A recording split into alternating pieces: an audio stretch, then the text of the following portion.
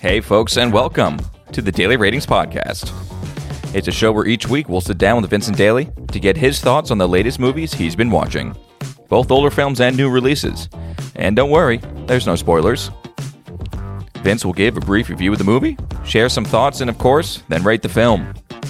The daily ratings are always fair, honest, and most importantly, they're consistent. On today's show, Vince will be rating and reviewing 48 Hours, directed by Walter Hill. We have newly released Breaking by Abi Damaris-Corbin, Pinocchio by Robert Zemeckis, Barbarian by Zach Greger, and The Woman King, directed by Gina Prince Bythewood. So stay tuned and enjoy the show.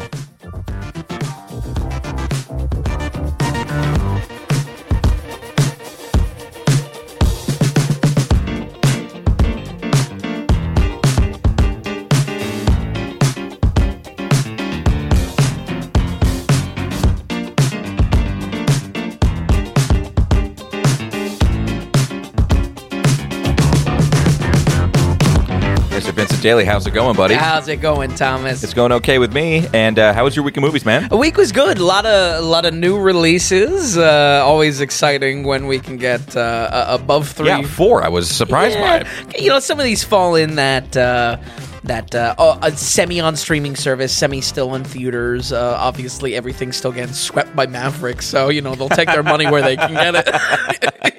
It's so true. So I was able to knock a lot of these out. So obviously, Pinocchio, Disney Plus, and things like that. So yeah. Above average week, but enjoyed a lot of this.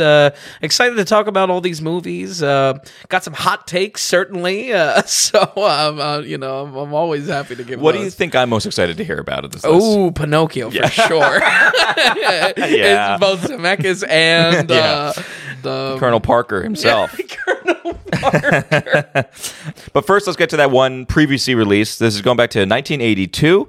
This is called 48 Hours. It's directed by Walter Hill, and it's 48 HRS hours. Because there was a show that came out in 88 then. It was 82.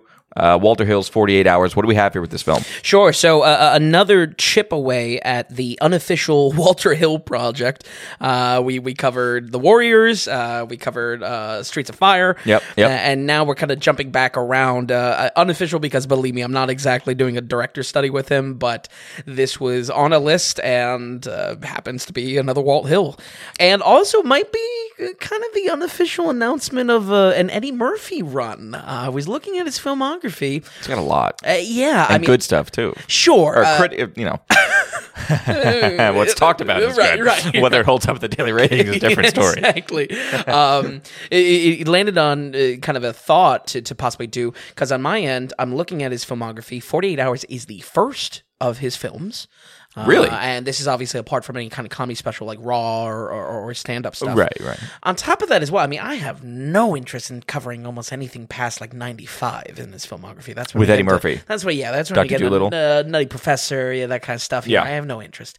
But this first run, I mean, Trading Places, Beverly Hills Cop, I am interested. So we may get some Coming to America? Sure, yeah. Yeah. So some Eddie Murphy love, we'll see. I love that. Above all else, we are watching 48 Hours this week, folks, because 48 Hours is considered to be the origin, the grandfather of the buddy cop film.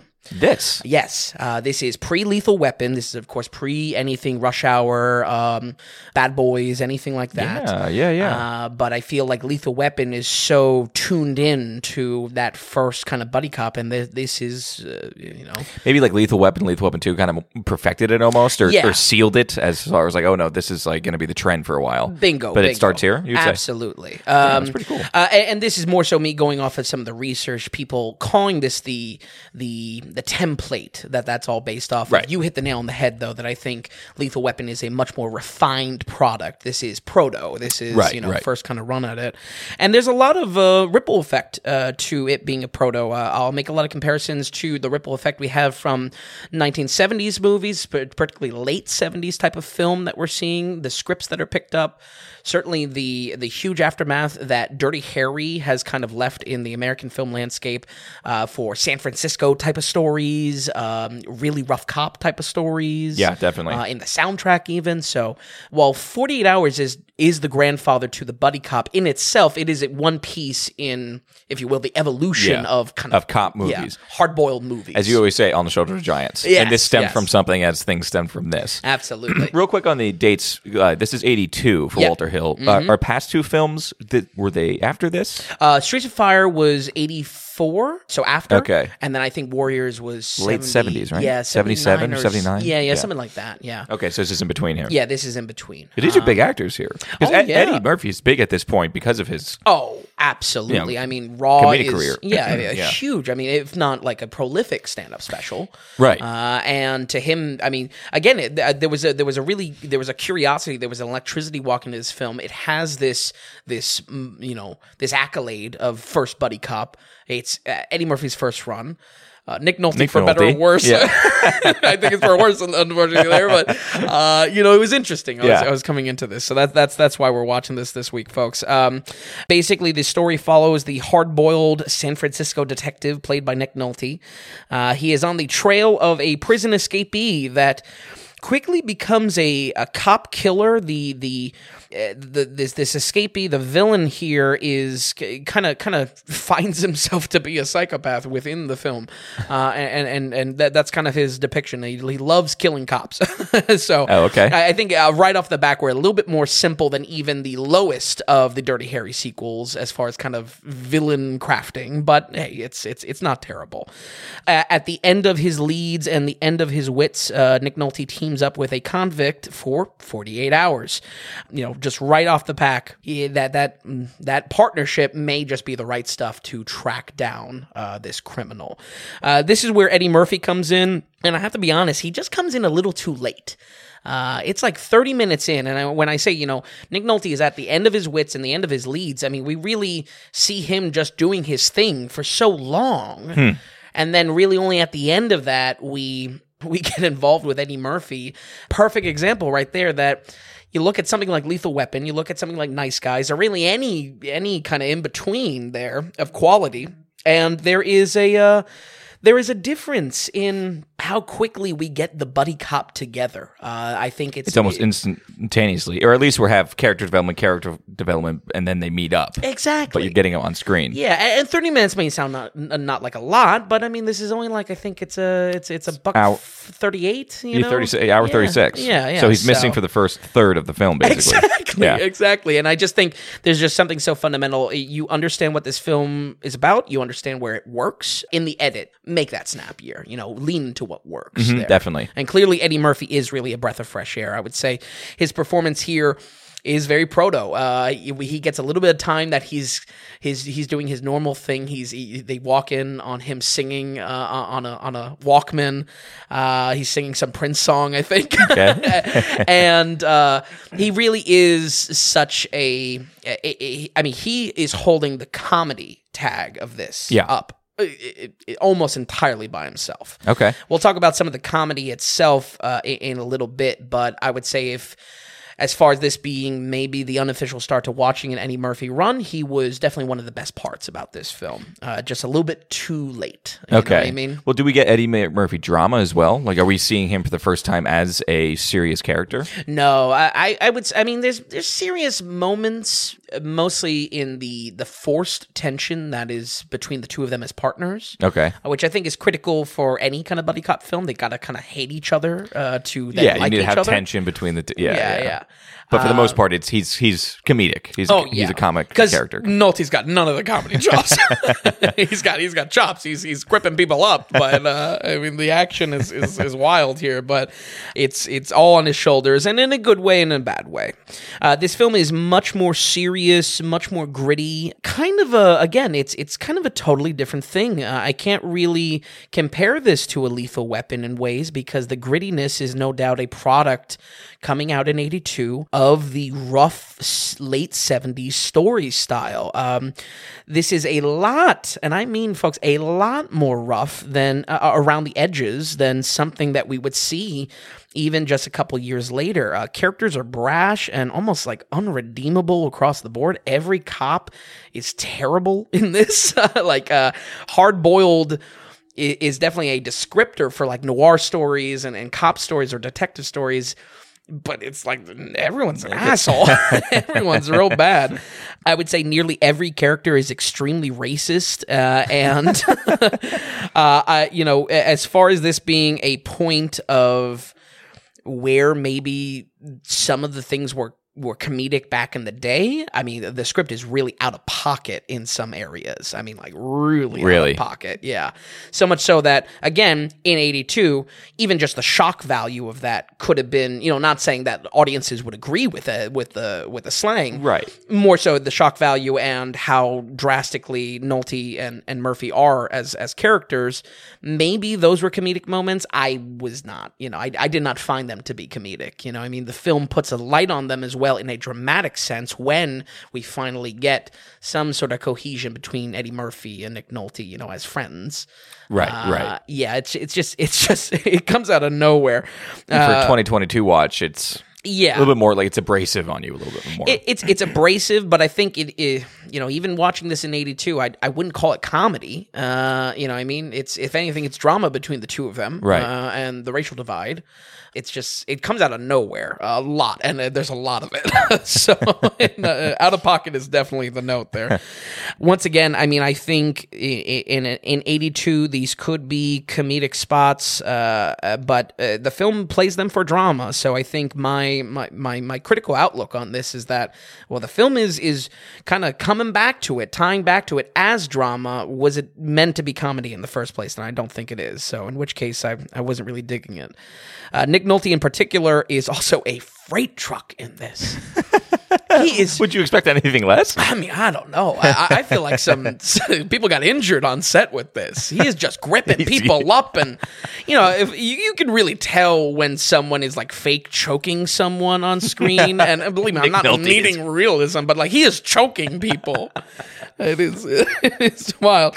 I think this is a small highlight in the sense that late 70s fallout of that grittiness was kind of a positive because again the action was shocking, right. Just the same way that the dialogue was shocking in ways, and that was there was I don't hate that. I don't hate the sound of that. Yeah, it's not anything like a Lethal Weapon, but you could see where Shane Black would look at this and say, "Okay, I can refine this," sure. and give it charm and give it entertainment. Yeah, I think part of the problem this film has is it's also very sad. I mean, there's not a lot of fun for it to have in this buddy cop. It is billed as a comedy, too. Yeah, or partial comedy at least. And it's all on Eddie's shoulders. Okay, yeah. It's one last note here is there is a super odd soundtrack and score. James Horner does this, and obviously, clearly a very big working professional. It's certainly cool in parts, but impossibly goofy in others. You hear your kind of normal noir saxophone, and then all of a sudden, there's like very, very prominent steel drum that comes, and it's like jazzy steel drum too. Really? Oh yeah. And it just doesn't work. It doesn't work. It doesn't work. Yeah, this goes back to my comparison. Clearly, this is trying to do a Lalo Schifrin, Dirty Harry style kind of groovy cop feel to it. Sure. And it really just falls flat. Yeah. I seriously, if you have no interest in watching this movie, look up the soundtrack and just hear the huge amount of steel drums in this. Like, the music's good, and then there's just like Is it during like chase scenes or something like that? It's in every. It comes out in every piece of the score. It's real bad. But steel drums aside, overall, I think I really tune into this by saying it is lacking charm, but it is also because of that, it lacks a lot of electricity. It's lacking electricity in villain. It's lacking electricity in the relationship between the two. And I think maybe charm is really the secret ingredient that would tie that all together. Unrefined, rough, but I do agree that this is the template for a buddy cop film, as rough as it is, as proto as it is.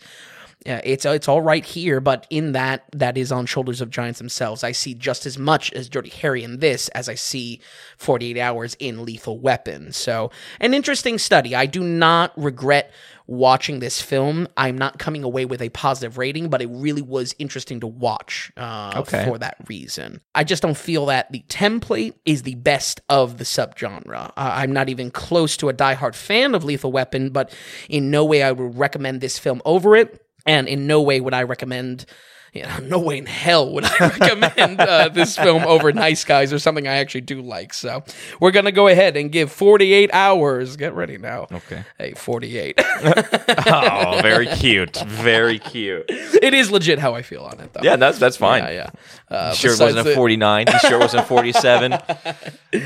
I was all over the map with this film. I mean, I would say... Did you have to reflect on it a bit after watching it? Or by the end, were you like, I pretty much got this solidified? Yeah, and especially I had to kind of, when I refine some of my notes, and believe me, I can be long-winded on movies, so you look at the runtime of these podcasts, there's a steady incline to the runtime. But yeah, it was something that I had to kind of reflect on how much I cared about the soundtrack, how much I cared about some of like the dicey racist stuff. I really did. What I came to is that this was sitting with me quite a bit for the takeaway of the film. Right. Okay, cool. All right, so that's 48 for 48 hours, Vin. Very nice. So before we move on, because we have 4 new releases, just want to remind folks, we're completely producer supported here. We're going on with the value for value model. So are you enjoying the podcast, or are you using the website at all? If you are and you're finding it valuable, can you put a $sign to it? Mm-hmm. You go to thedailyratings.com, you head to the donations tab, and basically that's what you can do. You can donate whatever amount of value you feel. We have reoccurring donations if you want, or you can do a one-time of your choosing of any amount. You write a note into us, and we're going to read that note too on air. So again, staying away from corporate advertising. We're just trying to build something here, and it's coming along slow, but it's good. Sure. I think more than anything, we've been enjoying hearing from the few people that have actually wrote in and you know what I mean, and hearing maybe some flack, taking a jab at me, jab at some scores, which is honestly, if I'm giving the criticism, I got to take it a little bit too. So yeah, and that's the fun. That does get fun. And that's what you can write anything to us in the notes, and we're going to read it. Also, I just want to give a shout out to producer Sean, who donated a few weeks ago. Mm-hmm. He kind of hit us up, and he's been helping us out on the website. Oh yeah, and so I just want to give a shout out to producer Sean, and a big thanks for that. I told him, I said, we have no money to give you. And he's just like, he doesn't care. He's just like, I got some time after work, or work slow during the day. He's like knocking out movies a little bit on the site, which is a big help for us, because any headway there is great for us. So anyway, we want to give a shout out to producer Sean there. But again, folks, it's dailyratings.com. Go to the donations tab, and we thank you so much for becoming a producer. Okay, so Vin, with that, we're going to go to our now in theaters, our new release. Quickly being kicked out to the curb. Yes, honestly. Yeah.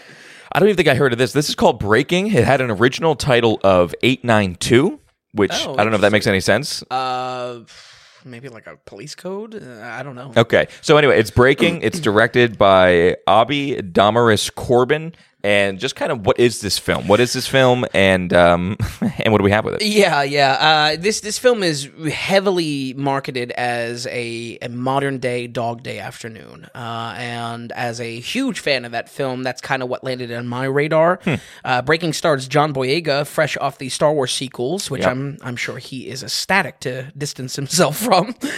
He is also in Woman King, so it's a little bit of a Boyega week. Good for him. Yeah, this tells the true story of a war veteran, Brian Brown Easley. Fueled by mental and emotional problems, he holds up a bank with a bomb, and the runtime is really just dedicated to him or us unpacking his motives throughout the whole time. I gotta say, the true story aspect was a little bit of a detriment here. I feel there was too much trying to, create a sympathetic side to it, and I think it couldn't be farther from that marketing comparison or what was in the marketing that this is Dog Day Afternoon. I think this was nothing like Dog Day Afternoon other than the very surface level, it is a bank heist, right, or a bank holdup, Yeah. So did you find yourself being pushed by just the way the film was going? Were you trying to be pushed into a corner of liking this character? Or finding it more morally gray rather than morally black. More so, I don't know. It tries to make, I would say almost the entire runtime is making a sympathetic character where, I don't know. I mean, there is a kind of a cool factor to Dog Day Afternoon. I know that's not like maybe the most thought out thing, but they are criminals, they're recognizing as criminals. And I think there's so much, there are huge hoops this film jumps through to make this character sympathetic and not fall within a light that, he is a victim of circumstance. Right. Certainly that can be the underscore or the through line to the character. There has to be more than that, though. And I really mean it. So many scenes, almost every single scene in this film is him just, calling the police or calling, the Veterans Association or calling CNN or calling his daughter and just making, him empathetic, and there's just no follow through on it. There's just nothing here, Yeah, if they would have cut that out and you just would have got this guy who's doing wrong, and so you're looking at him for someone who's doing wrong, it could be a little bit more, I don't know, in a way, badass and kind of better and darker. Like make a villain, if you make a villain out of him almost. Yeah, and definitely because of the true story element of this, it's definitely not trying. It's picking a side that we're maybe seeing this in a historical context, that there was a reason why he engaged in this this bank heist or this bank holdup. And I'm certainly, and again, don't get me wrong, I'm fine playing that out. Certainly that would be what would be great to unpack at the end of the film. It is pushed right in our face right away. And more importantly, from a script perspective, there's nothing else to it. You know what I mean? Right. We don't get maybe us being empathetic and it evolves to being, maybe we don't see it as it is. It is so very cut and dry. We feel bad for him for the entire runtime, the short runtime. Thank God it was short. So, well, it's an hour and 43. How long do we spend inside the bank? Because the entire time. Oh, really? Oh, yeah. And in that, I guess, I'm maybe backtracking some of my some of my hate of the comparison to Dog Day, but in that it is Dog Day Afternoon. We are the whole time we're in the bank. And I will say, you and I are definitely heist guys. Sure. We could easily probably do a part 1 and part 2 special on that alone of bank heist films. So it's just, was it? I don't know. Were there any good elements of the heist? Kind of. Was there moments of you were really into it and it was almost edge of seat? It maybe first 20. I was kind of engaged with it, but again, nothing is done. I wouldn't really call this a heist. It's more of a drama with the setting being a bank holdup. Okay. It's primarily this writing falls short because it's just exposition of the character's backstory and motives. It's all very extremely basic.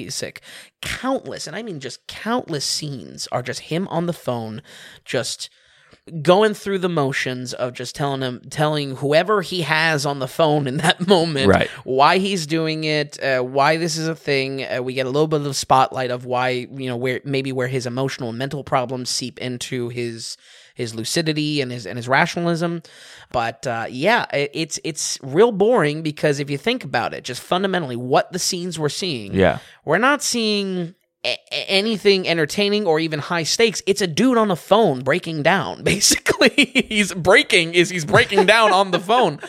And really, he's playing a victim while at the same time he's creating actual real victims. It is, it's a bomb threat. And again, if the film has to have this outlook that he is to be a sympathetic character, especially for the real history of it, how we're seeing that through, I'm fine with that objective. But again, it it comes back to, in the edit, understand where the film is working and where is it not. Yeah, as far as filmmaking goes, give us something. Boyega actually does have some decent emotional scenes here. Okay. He's definitely trying to bring a lot. There's a lot done to as well. Copy or obviously show, in wardrobe, in mannerisms, this real person, Brian Brown Easley. But man, it's so just like actually boring. Like we're just watching him on the phone go through a breakdown. And that is repeated and repeated and repeated. Almost every scene in the film is him. We are getting the information of the script, the exposition through these phone calls, and there's nothing else to it. Okay. And I really I cannot feel strongly enough this was a waste of time for that reason. You know what I mean? You can literally watch one of the many phone calls that he dishes it all. He dumps it all. And you get the gist. You get the gist. And then it's just repeat, rinse and repeat, rinse and repeat. Exactly. And nothing is done there to create excitement, to create stakes. Nothing is done to create a difference from circling the drain on it then. Was this in theater or was this like a small production, like online thing? Digital release? I believe Bleecker Street. Off the top of my head, I don't know anything else that Bleecker Street does. Definitely recognize the label though. Okay. This was in theaters though. Oh, it was? So, okay. Yeah. Boy. The movie theaters are not doing well. We're supposed to be back. We're supposed to be back to normal here. I mean, Maverick ate its lunch for sure. I mean, Maverick is a maverick in the theater. Like I said, it is a real shame because Boyega's performance here is good. I straight up good. But it's just that we just get it rinse repeat. It's a real shame that such a bland movie is the last film of the late actor Michael Kenneth Williams as well. Oh, okay. Yeah, he passed away recently, and probably everyone will say, "Oh, you got to see him in The Wire." He's been in a handful of other things. I honestly enjoy seeing him, or enjoyed seeing him on film here.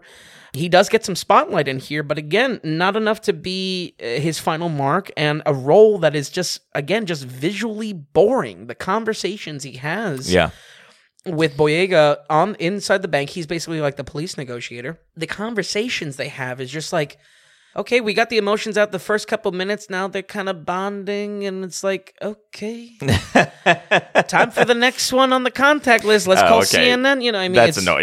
It's just... if I was to greenlight this project, I certainly there's an objective that this film has to tell a accurate history, to tell Easley's side of the story, if you will. Right. But there's nothing done there to make this an electric film to actually want to watch it. Just read the actual history of it at that point. I strongly believe this script got lost, lost in the sauce in trying to make this ultra sympathetic character out of a bank robber, and certainly can be done, and certainly aspires to maybe be a Dog Day Afternoon with none of the execution. So lost that even when the motivations are clear, nothing is done to develop the plot itself, and instead it is a hostage story which the entire runtime is making us feel bad and falls incredibly flat. We're going to go ahead and give Breaking a 37. Ooh, okay. Yeah. Maybe there was a reason why Maverick ate its lunch. Yeah, and pretty much every other movie in theater. Yeah, honestly. That's what it seems like. Honestly. Yeah, boy. 37. Yeah, that's not too exciting to hear about. And I think there's a reason why most people probably even haven't really heard of this film. That's so... You know what I mean? It is really amazing watching these movies on curve as they're coming out. Right. And it's like, it kind of makes sense, you know what I mean? That it does translate to box office performance. So got in the 80s on Rotten Tomatoes. Which is just like, we'll touch on the tomatoes. Okay, all right. Okay, it's coming So coming from a film that we do know kind of that we've been waiting for a little bit, this is only Disney Plus, or is this theaters as well? Straight to Disney Plus. What are you doing? Okay. Yeah. All right, so folks, we're moving on here. This is, again, still new release. This is Pinocchio. This is the first time it's been done... Redone? Redone in, I don't even know. Maybe there's a 2016 one, or I forget when it was seriously done.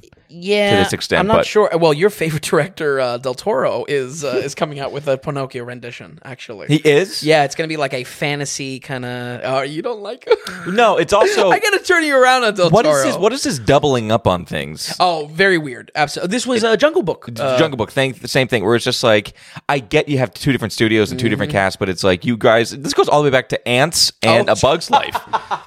It's just You're like so right. y'all got a pants to like make it come out like 2 years later or something like that. Just give me the heads up. Like, at least let's not eat away at each other's bottom line. You know? Right, exactly. And there's going to be one that's going to be anyway. This is Pinocchio. This is Robert Zemeckis teaming up with Tom Hanks again. So this is actually kind of like a huge team. It's Disney money. Yep.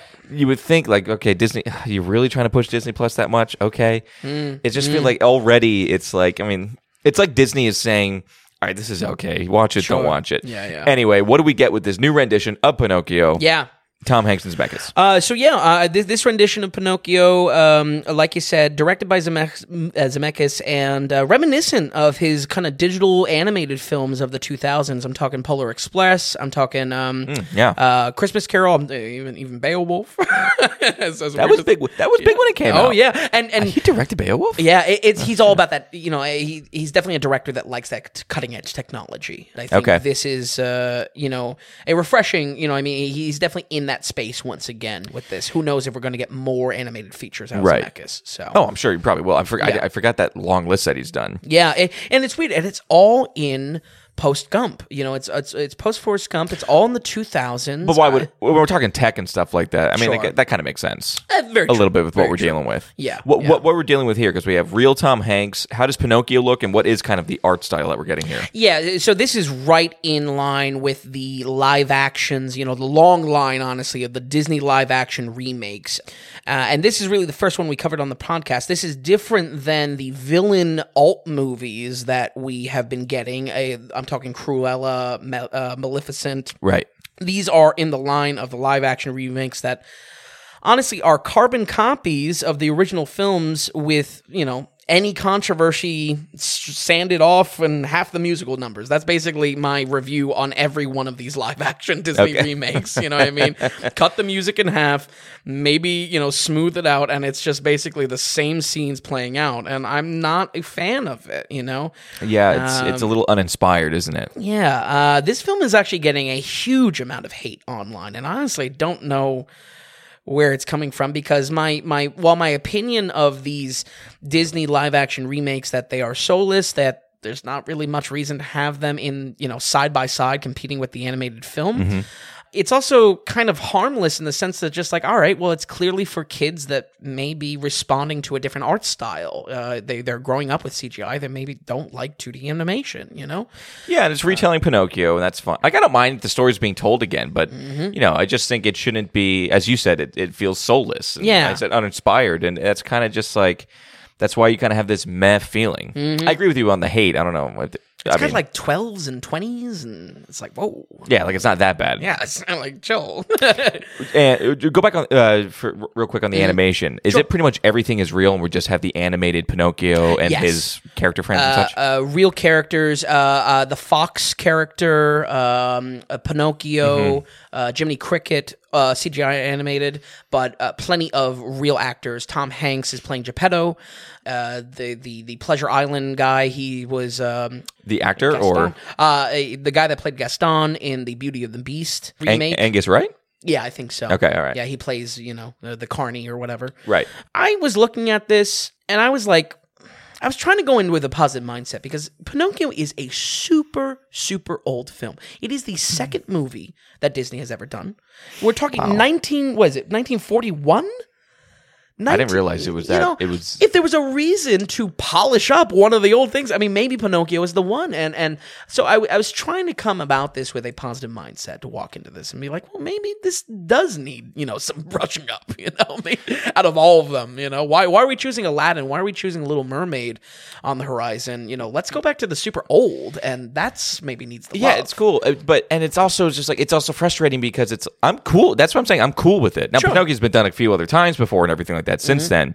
But if you're going to do it, it's just like, put a bunch of effing care into it. Yeah. You know what I mean? Like, Yeah. if it should take it super seriously. Yeah. It's one of your cornerstone films that helped you Right. build the company. I know. Don't throw it on your digital platform. It literally has the Disney jingle "When You Wish Upon a Star." Like it was playing, and I was just like, oh, "Holy shit! This is the theme." Yeah, This is, that's unbelievable. So 80 years of an a pass between that original film, and I can make that comparison because you're right. There's sequels. There's there's the Disney Vault. Releases. Right. But Yeah. this is trying to gun for that original story.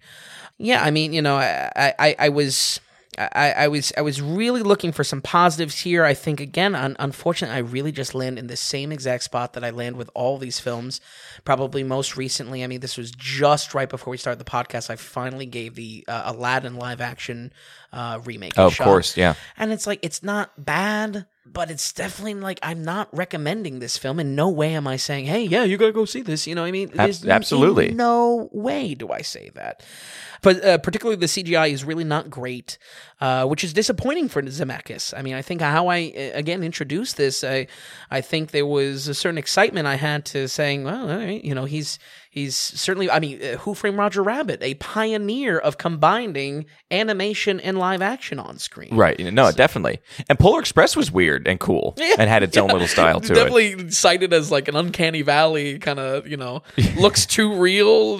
It was weird. Yeah. But I don't mind. It was different Yeah, because yeah. at least it was different. Yeah, and also not a bad story. But And Zemeckis is pretty respected because... Oh, for sure. Did Zemeckis also do... No. I'm trying to think the last time that they worked together. maybe it was Polar Express because Hanks is in. Yeah. He's a good director. Yeah. Definitely. I would say he's above average. Yes, absolutely. He did Castaway. I'm not hating on Zemeckis at all. No, for sure. Though there is a, of course, There's winners and losers still. there's the elephant in the room of Forrest Gump, but I'll dance around that as long as I can on the podcast, folks. But yeah, the CGI is just not great. Certain surfaces, let me say it's good and bad. Certain surfaces like clothing and fabric honestly look photorealistic. There's some money behind this thing. Okay. Perfect example is Jiminy Cricket's hat. You can kind of see there's like a felt like microfibers to it. Okay. It's like, wow, this looks great. Other areas are seriously bad. The entire Pleasure Island segment tries to achieve so much more endlessness and grandeur shown through it that clearly animation was the right fit for, there's this really, it just looks like cheap green screen. Like we could whip it together right now, Tom.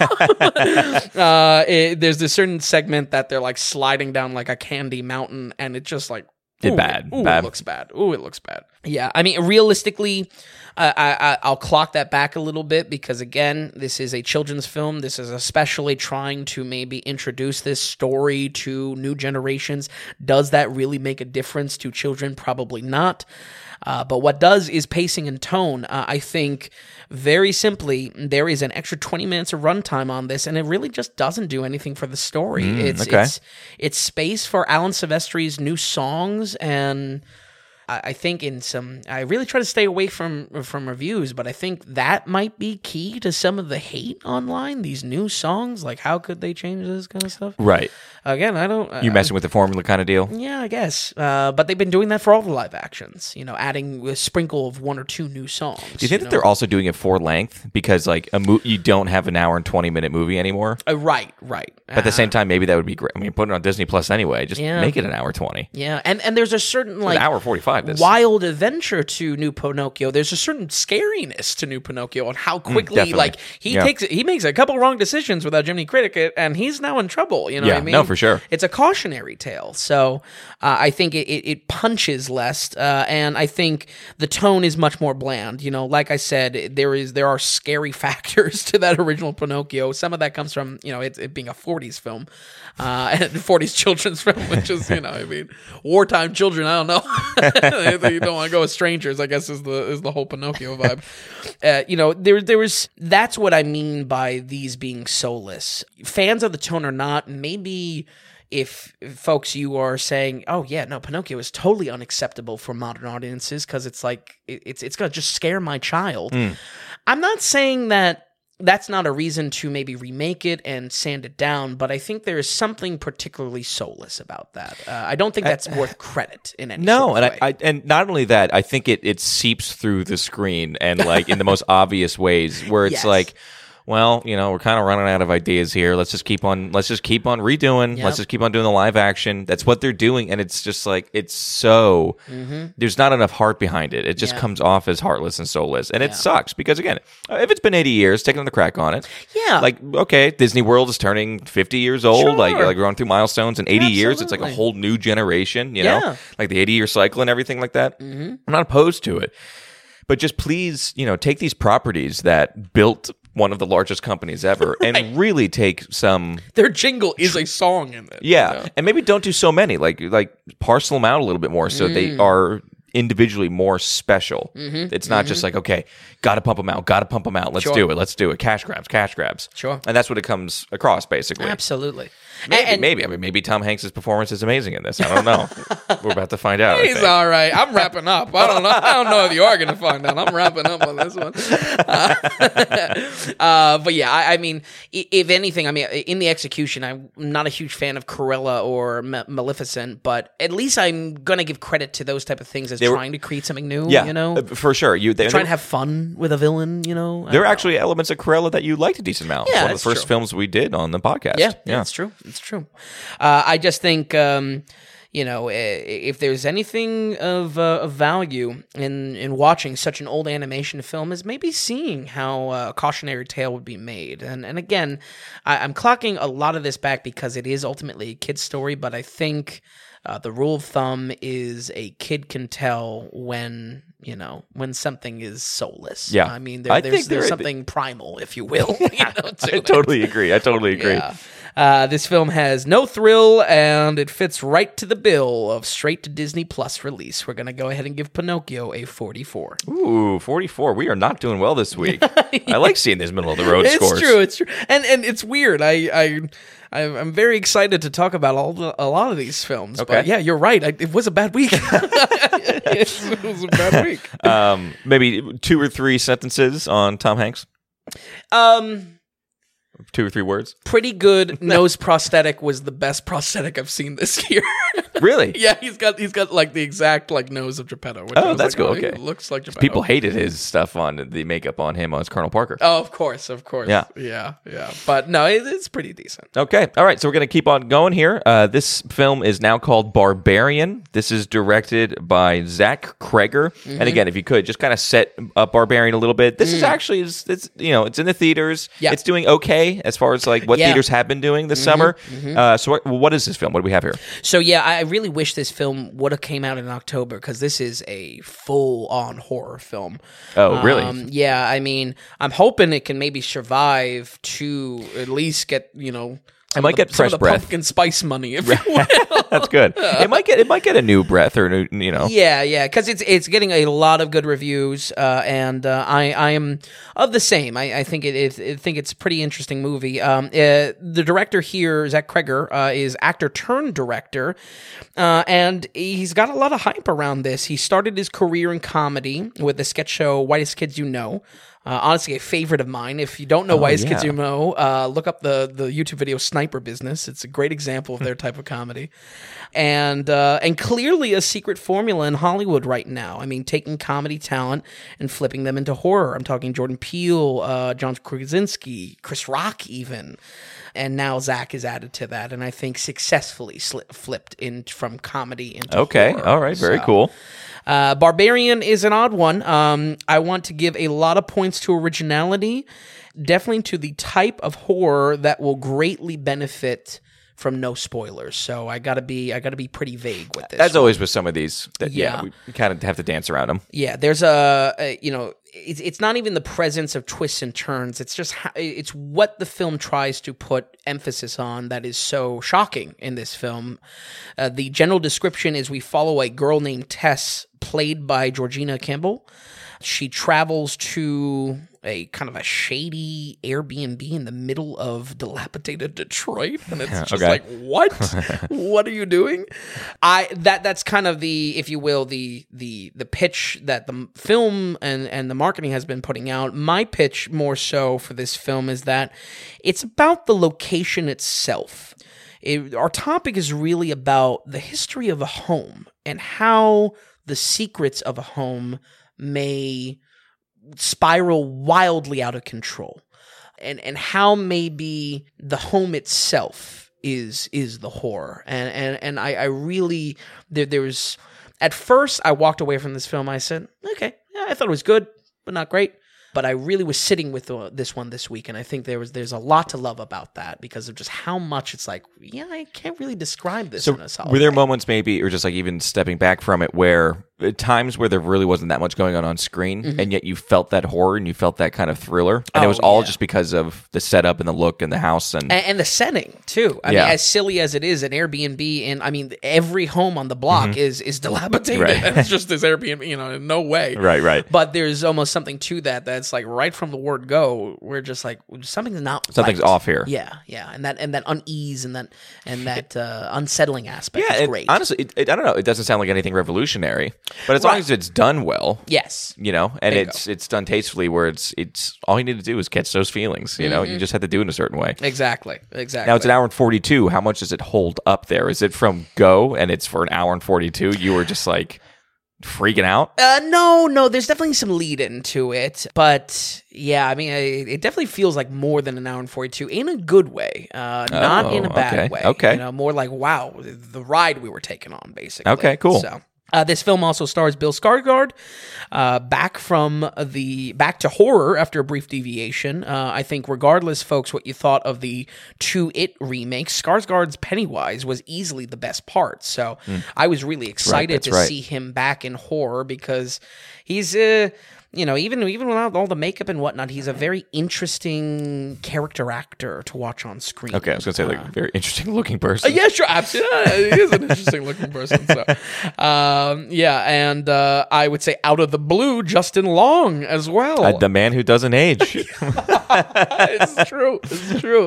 He plays kind of a meta actor character in this. He's not Justin Long, but he's a actor in this. Okay. And I enjoyed the inclusion because, I mean, he is a very idiotic character, but also kind of needed to push us deeper where otherwise, every rational character is saying, no way. So we need incompetent people yes. to kind of get us there and get us in these places or rooms or something like that. And I think that's why I was walking away from this. I was just like, I was so upset with the idiocy of this horror film. I didn't think it needed it in parts. And then as I reflected on it more, I was just like, all right, it maybe didn't need it, but I don't know if I can knock it because ultimately our desire as the audience is to push deeper into the story. And this character was a gateway for that. Exactly. So was he good at it? I was gonna make the connection of just like, here we are taking another comedic or comedy figure. Doesn't really do that many serious stuff. Yeah. But it sounds like he wasn't. I don't know. He's still in a serious movie. Like, how was he being that? No, incompetent character. He's a lot of comedy. Okay. I don't know. And I mean, Long's filmography is all over the place, but he has done some horror. He did Tusk, I think, which was kind of a weird, alt horror film. Okay, gotcha. I did enjoy his inclusion, mostly because I haven't seen him in forever, so it was just kind of like, all right, Yeah, he's like you said, he's all over the place. Exactly. Yeah, exactly. But like I said, folks, I mean, on that note, I mean, the movie does really have some really dumb character decisions sprinkled all over it. I was going to come down, or rather, it is going to come down to personal tolerance on this one. The script of the characters even kind of comments on how idiotic some decisions are. Mm-hmm. Again, kind of dipping a little bit into a meta quality, but then proceeds to do it all before those comments just kind of disappear and filter out. So I'm going to mark it as kind of a personal tolerance. I will say I kind of flip-flopped on giving this time to kind of marinate. Yeah, sure. And I think it was ultimately worth it where the film ends up with it. I just want to note that for me, I was ready to crucify this film. But I think with the full film in hindsight, I think the ride may just be worth overlooking it. And it's tough because I look back maybe to like an Evil Dead, early reviews going back to last October. And I think I maybe skewered some films with that. Not that I'm going back on that, but for me as a refining my critical approach to it, I got to really figure out how much do I hate idiots on screen or not. When is it worth it? When is it not? That's a big thing. Yeah, that's a big thing. Yeah, so I was reflecting on a lot of things this week, just how surreal it is that I'm working through like the rated R thing. Everything needs to be rated R for me.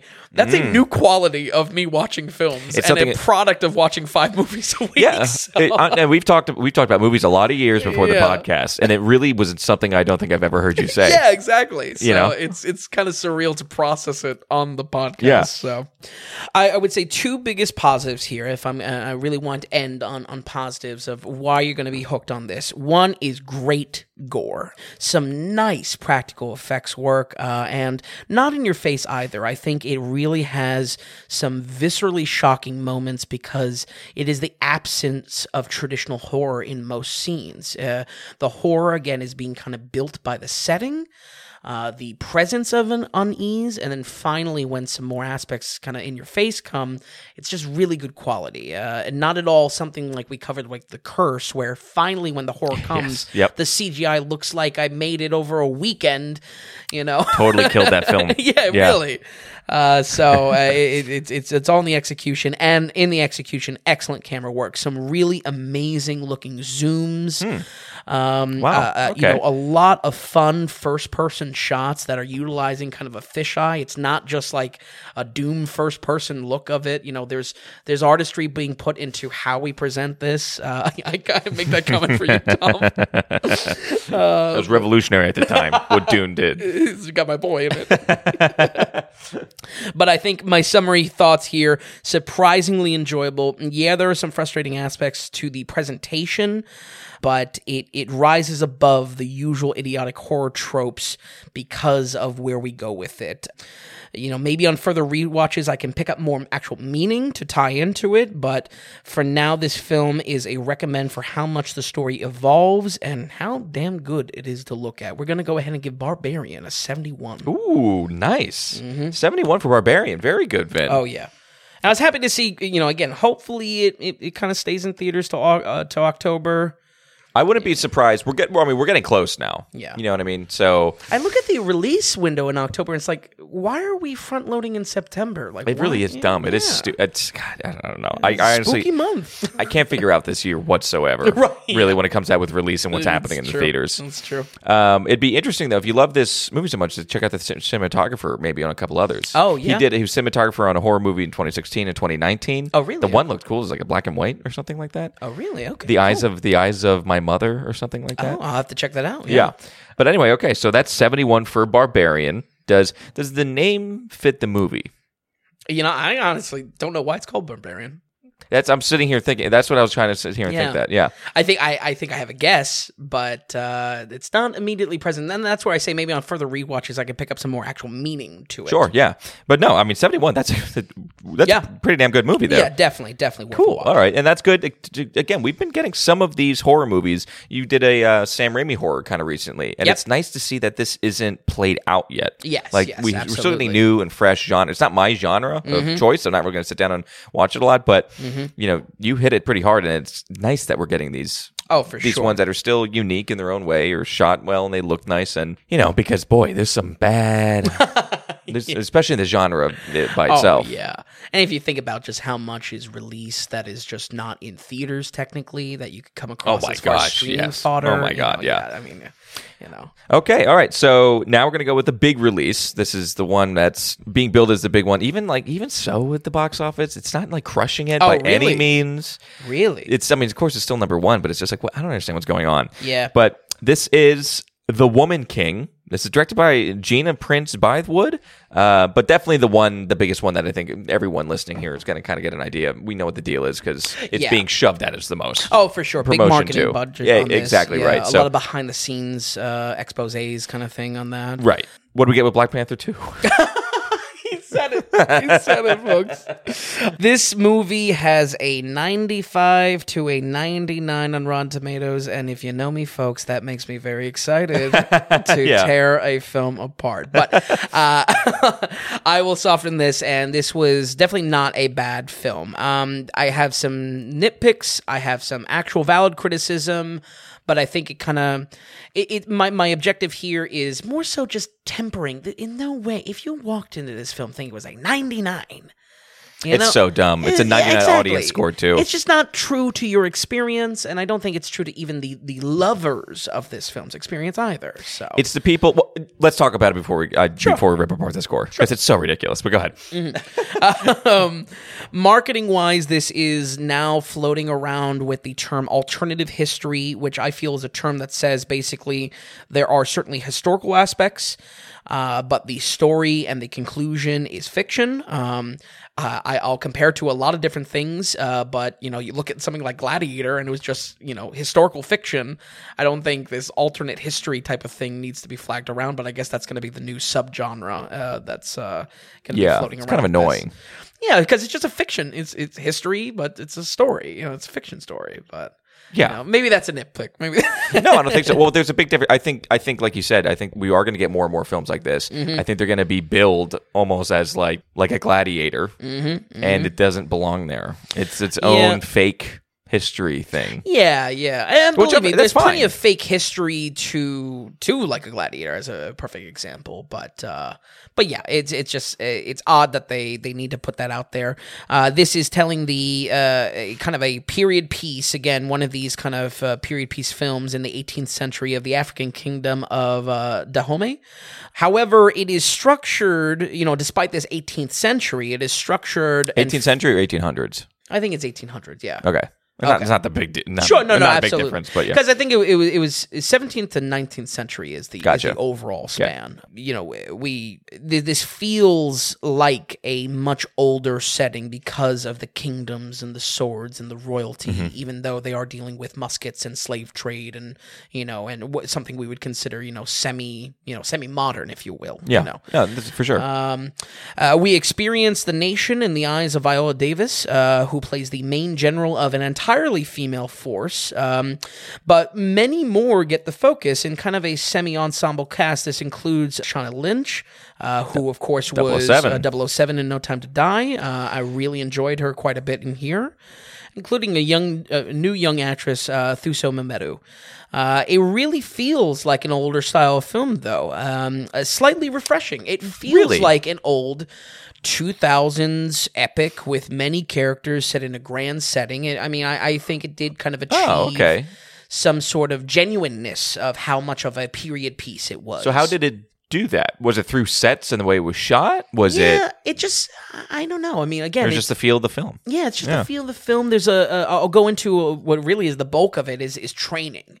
And there's just maybe something that I was, it felt with just a lot of the costume work, how much we are diving into the culture of the nation. That would be there in any of the period piece, semi-fantasy, light fantasy of these early 2000s big epics that we were getting. Right.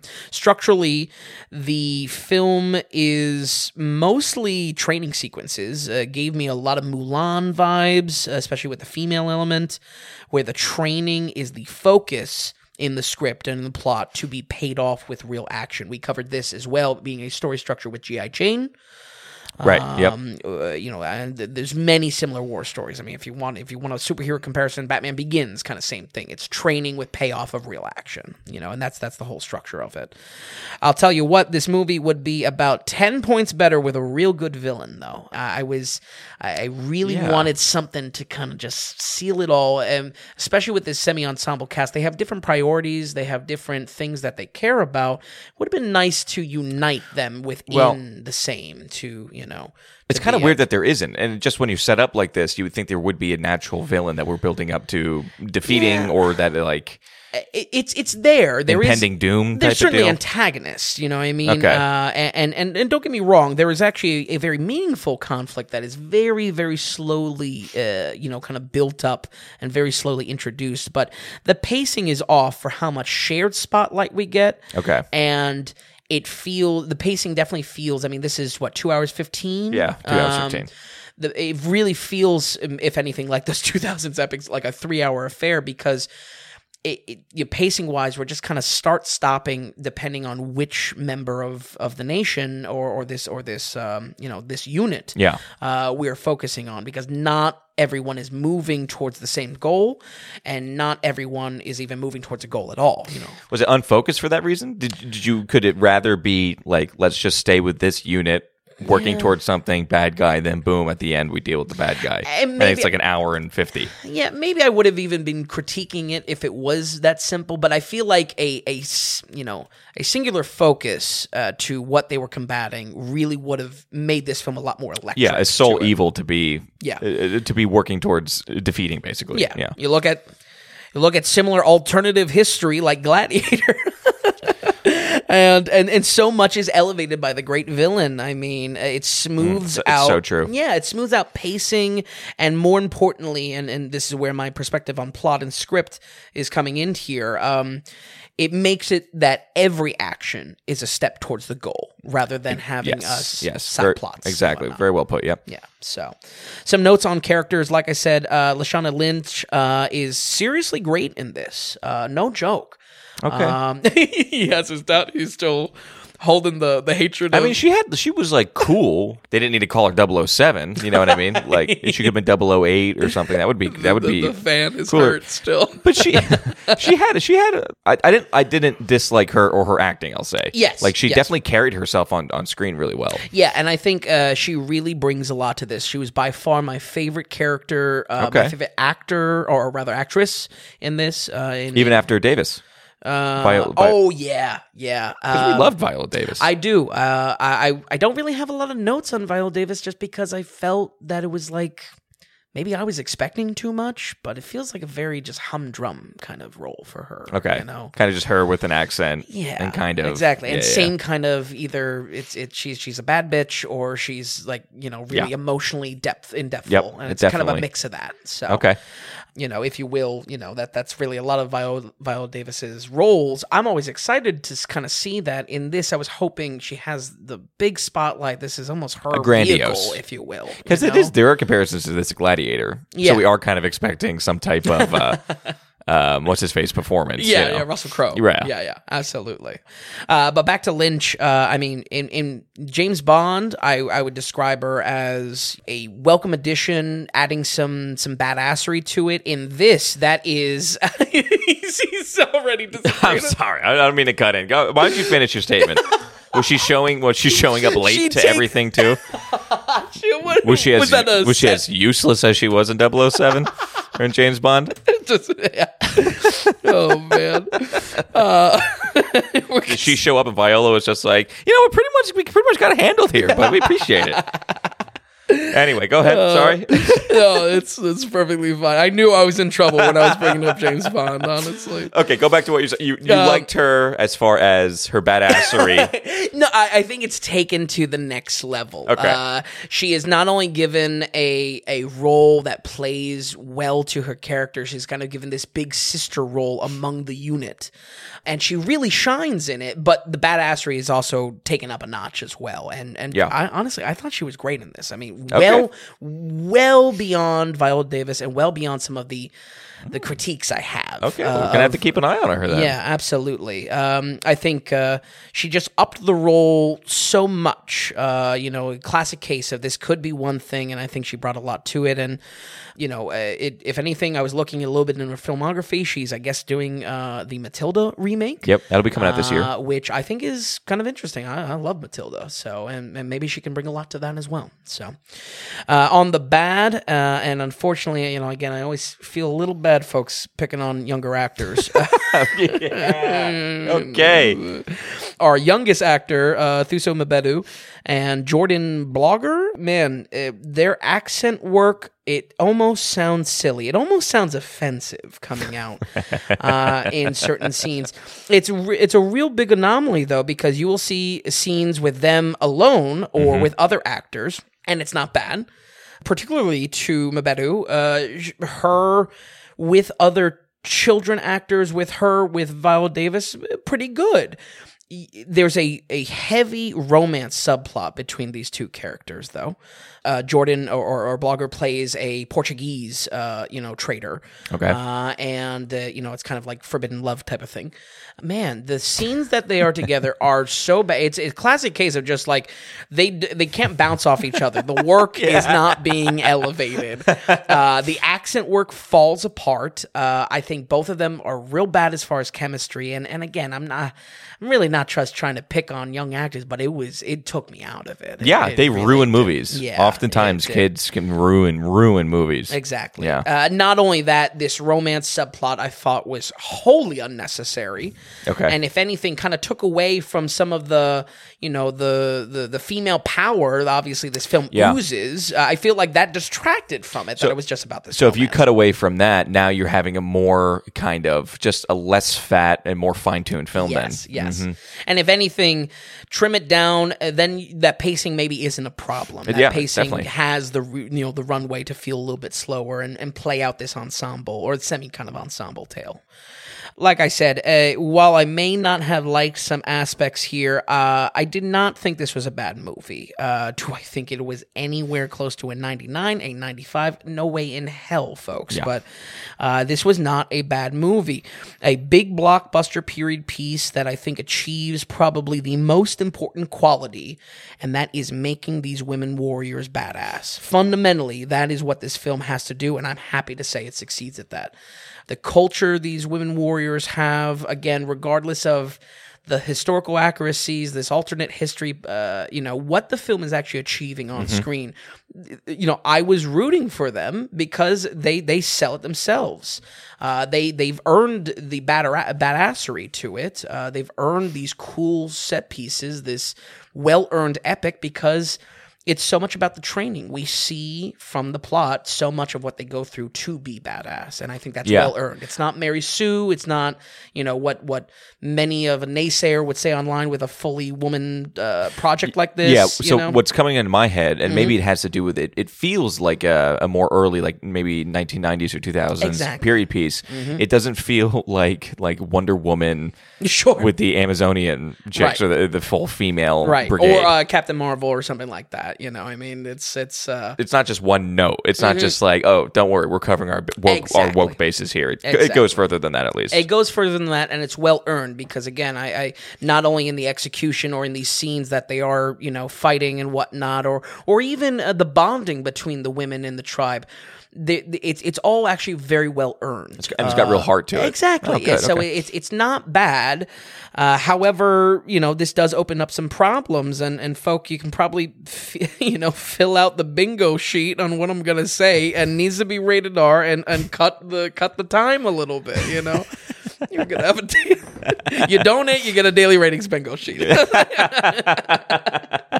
What's Vince gonna say? That's pretty good. Yeah. And again, like I said, in no way that I overly want to just tear this film apart. I if anything, you came away actually enjoying it. Yeah, absolutely. It's actually a good end of summer blockbuster. It seems like, And I think more than anything, it was quite refreshing returning to this kind of, it almost goes back to what we were saying last week, that whatever the Matt Damon quote, that films like this don't get made, or maybe it was back to the special. Right. Films like this don't get made. This film felt like one of those old films that don't get made anymore. It's actually very surprising. Yeah. Because you would think that this just has blockbuster, blah. Exactly. And Like, not a lot of care taken into it. Okay, Exactly. that's good. Might be interested in seeing this. Yeah. So that's it goes back to my objective in the very beginning. Is this a 99? No, but it is a successful one that may feel refreshing in its scope, an epic, and honestly earns its place among the peers because of its own badassery and because of how much the film earns that type of description through the scenes we see and the plot that unfolds. We're going to go ahead and give The Woman King a 70 on the dot. Wow, 70, very good. And it's funny that you would still categorize it. You would put it in the epic category. It's a big enough movie or has that big feel to it. For sure. There's enough going on. Yeah, absolutely. And maybe that comes from some of the pacing because we get sidetracked quite a bit, but maybe that adds to the scale as well. Okay. So. Wow, that's a good surprise. And like you said, it's got 94 on the critics. It's got 99 audience score. It's just ridiculous. 99? Like, what? You got no problems with it? I think people feel like they need to like it. Yeah. I think you have an all-black cast, and people feel like they need to be kind to this. Absolutely. Otherwise, they're going to be like, I don't know, I guess called racist on like a bunch of online people are going to be called racist by a bunch of other online people. It's ridiculous. Right. But so hopefully, you know what I mean? in the objective of the review, it's about maybe tampering some expectations and being real with it. Let's real talk the film. And 70 is a good, just to remind people with the daily ratings. Absolutely. 70 is a good score. That's saying it's a good movie. Yeah, and the film earns it. You know what I mean? The film, hopefully I've illustrated that the film can earn that on its own. I think this might be a good, I might just wait till it comes out on digital. Sure. But one to throw on and just kind of enjoy a little bit. Yeah, absolutely. Okay. All right, Vin. Well, looking at these scores, is there anything else to add here, or we're going to roll credits? No, I gotta say, I really, really enjoyed talking about film this week, but no, nothing else to add. It's funny, we started out the week. Well, we started out the episode being like, it was a great week. It was a good week we had. And it's like, realistically, it was an okay week. But okay, Vin, we thank you for watching these films and stopping by with us this week. Folks at home, we're going to run it by one more time here. We have 48 Hours with a 48%, Breaking with a 37%, Pinocchio with a 44, Barbarian with a 71, and The Woman King with a 70. Folks, we thank you so much for listening, and we'll see you next week on the Daily Ratings Podcast.